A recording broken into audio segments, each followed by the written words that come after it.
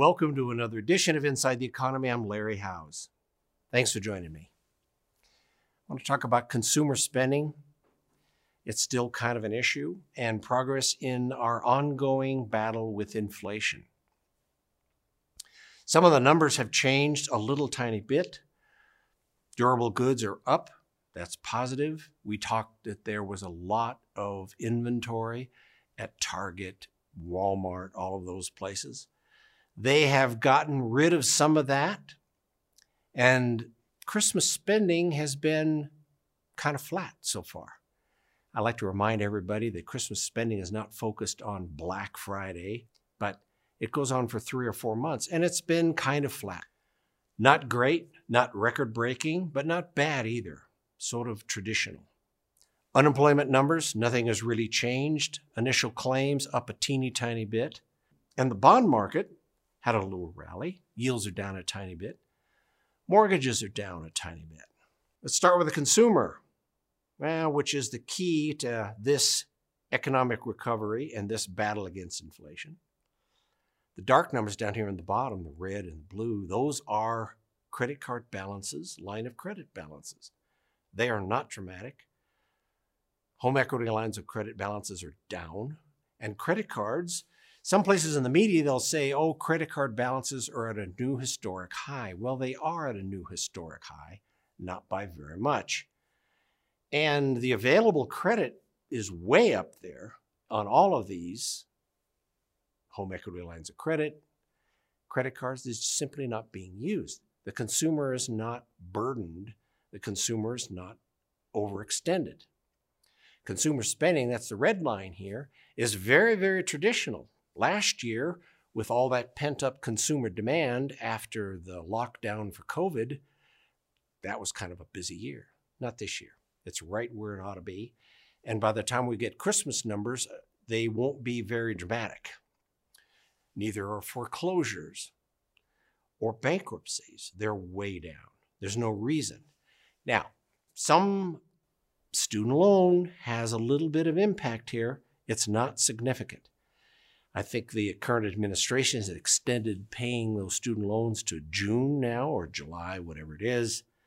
But fundamentally, it's still not had a big impact on this. The consumer's not extended. Student loan thing, well, we'll talk about that when it comes into an issue again. Tiny increase in new applications for mortgages, even though the line is headed to the bottom. That industry is really struggling. There were some new applications, not refinance, new applications for new money mortgages based predominantly on this. This is cancel orders from people that are building new houses now. People are looking back going, yeah, I told them to build that house in February, but considering where mortgage rates are now, and I didn't lock it in then, there's no way I can afford it, so sorry. So they'll sell it to somebody else. Unfortunately, a lot of that juggling has not really gone in the direction that we need it to go yet, and we'll get to that in just a second. The Federal Reserve is fighting inflation, so they hit us quick and hard. Gone way up, short period of time. Here's the last 15 years. We're up at 4% right now. The cost of money is at 4%. In a couple of weeks, they're going to meet and very likely add another 0.5 point. So we'll be at 4.5. Interestingly enough, they won't meet for another 3 months after that. So it won't be so much that, oh, they're done. It'll be so much as they won't meet for 3 months or whatever the number is. They needed to meet because of the free money for the last decade, and we've been into that. Part of the issue with raising rates is right here. The white line is tightening lending standards. Interestingly enough, you've heard the old banking adage, gee, banks hand out umbrellas when you don't need them because as soon as it starts raining, they want them back. If you look at the recession numbers on this chart, you'll see that, oh, the lending standards got very, very tight right in the middle of the recession. Well, they're starting to get tight again because we're very likely going to have a recession. Whether it's small, medium, or large, we don't know. The rest of the world is definitely going to have a recession. So they're tightening lending standards now. Unfortunately, there's not a lot of people that need a lot of money or are willing to pay a lot more for it. If you remember the line of credit and credit card balances. They have a lot of available credit, albeit more expensive. But I'll summarize that in a minute. Part of the problem is here. Recoveries start with housing. They start with the shelter component of CPI. Housing prices, average and medium, have really not corrected.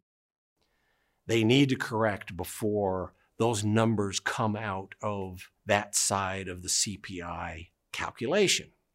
Sales have slowed, inventories have gone up. Sellers are saying, oh, well, it was worth this 5 months ago, so I'm going to hang out until I get that number. They haven't really surrendered to, well, you're not going to sell it at that number anymore because nobody can afford it. Those that can afford it, well, they're buying into it. If a well-qualified buyer is out there right now, they're really not getting any bargains. They might wait until they can get some bargains, and it's not yet. It's going to be first quarter next year. That's when the bad news will start. CPI has turned. The fear of CPI rolling out of control is no longer an issue. A lot of the very initial changes that the Federal Reserve did in the increase in the cost of money has already had an impact. The psychology has had an impact. The media has had an impact. All of that stuff.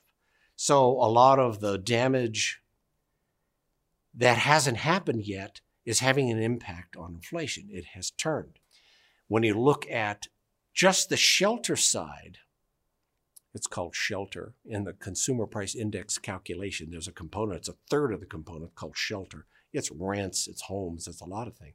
If you take the shelter component out of CPI right now, we're in deflation.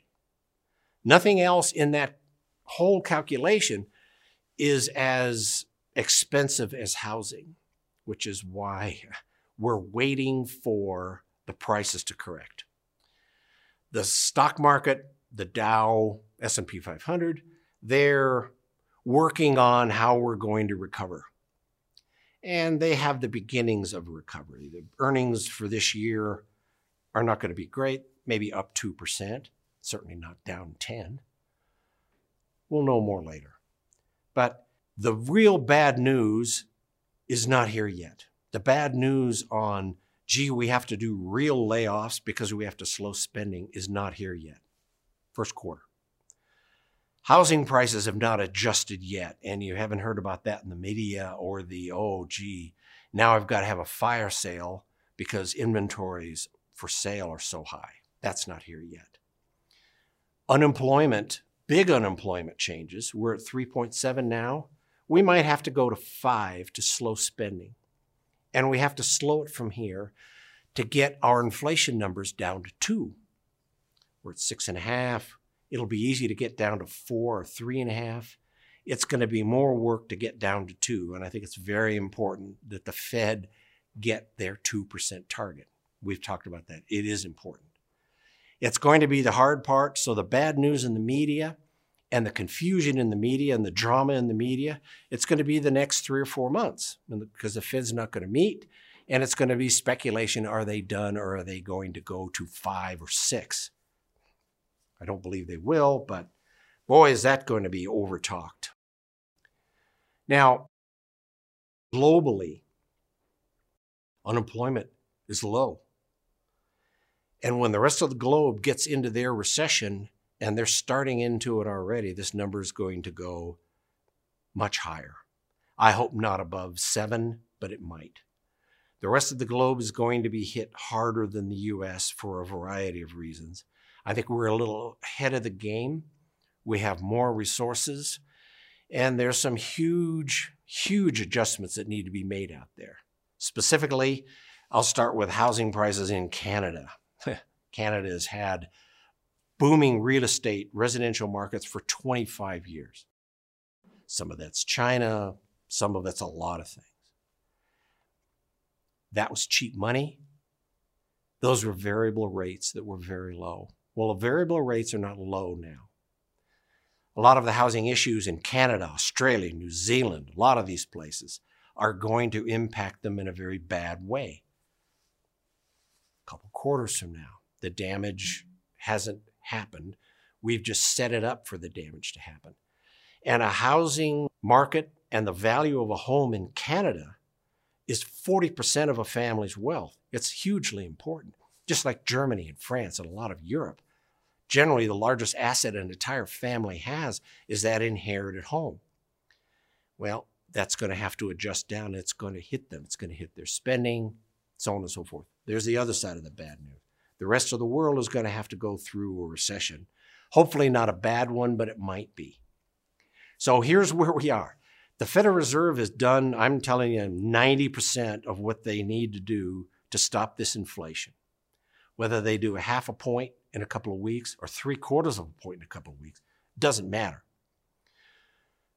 They've stopped the inflation thing. What they are going to have to decide is when they start cutting, it's going to be based on how much damage they're willing to deal with.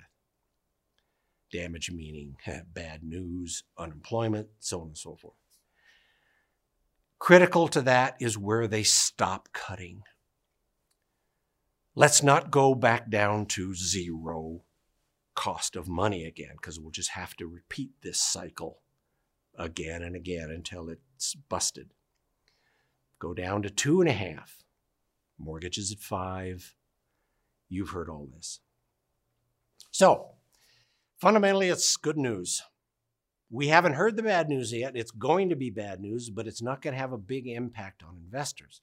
The bond market is trying to recover, and it started on its recovery. It certainly knows how to recover. The stock market is certainly not going to continue to collapse due to mysteries and what the Fed is going to do, because we know what the Fed's going to do. Going to go up a little or a little more. It's not going to go. So, fundamentally, it's okay. Just don't let the bad news the next 4 months bother you, and I'm sure we'll be talking about that, but it'll get grim. Well, again, thanks for joining me. I appreciate the input, and naturally, I will deal with questions. Send them along at info@SHJ Wealth Advisors, and I'll jump all over it. Thanks for joining me.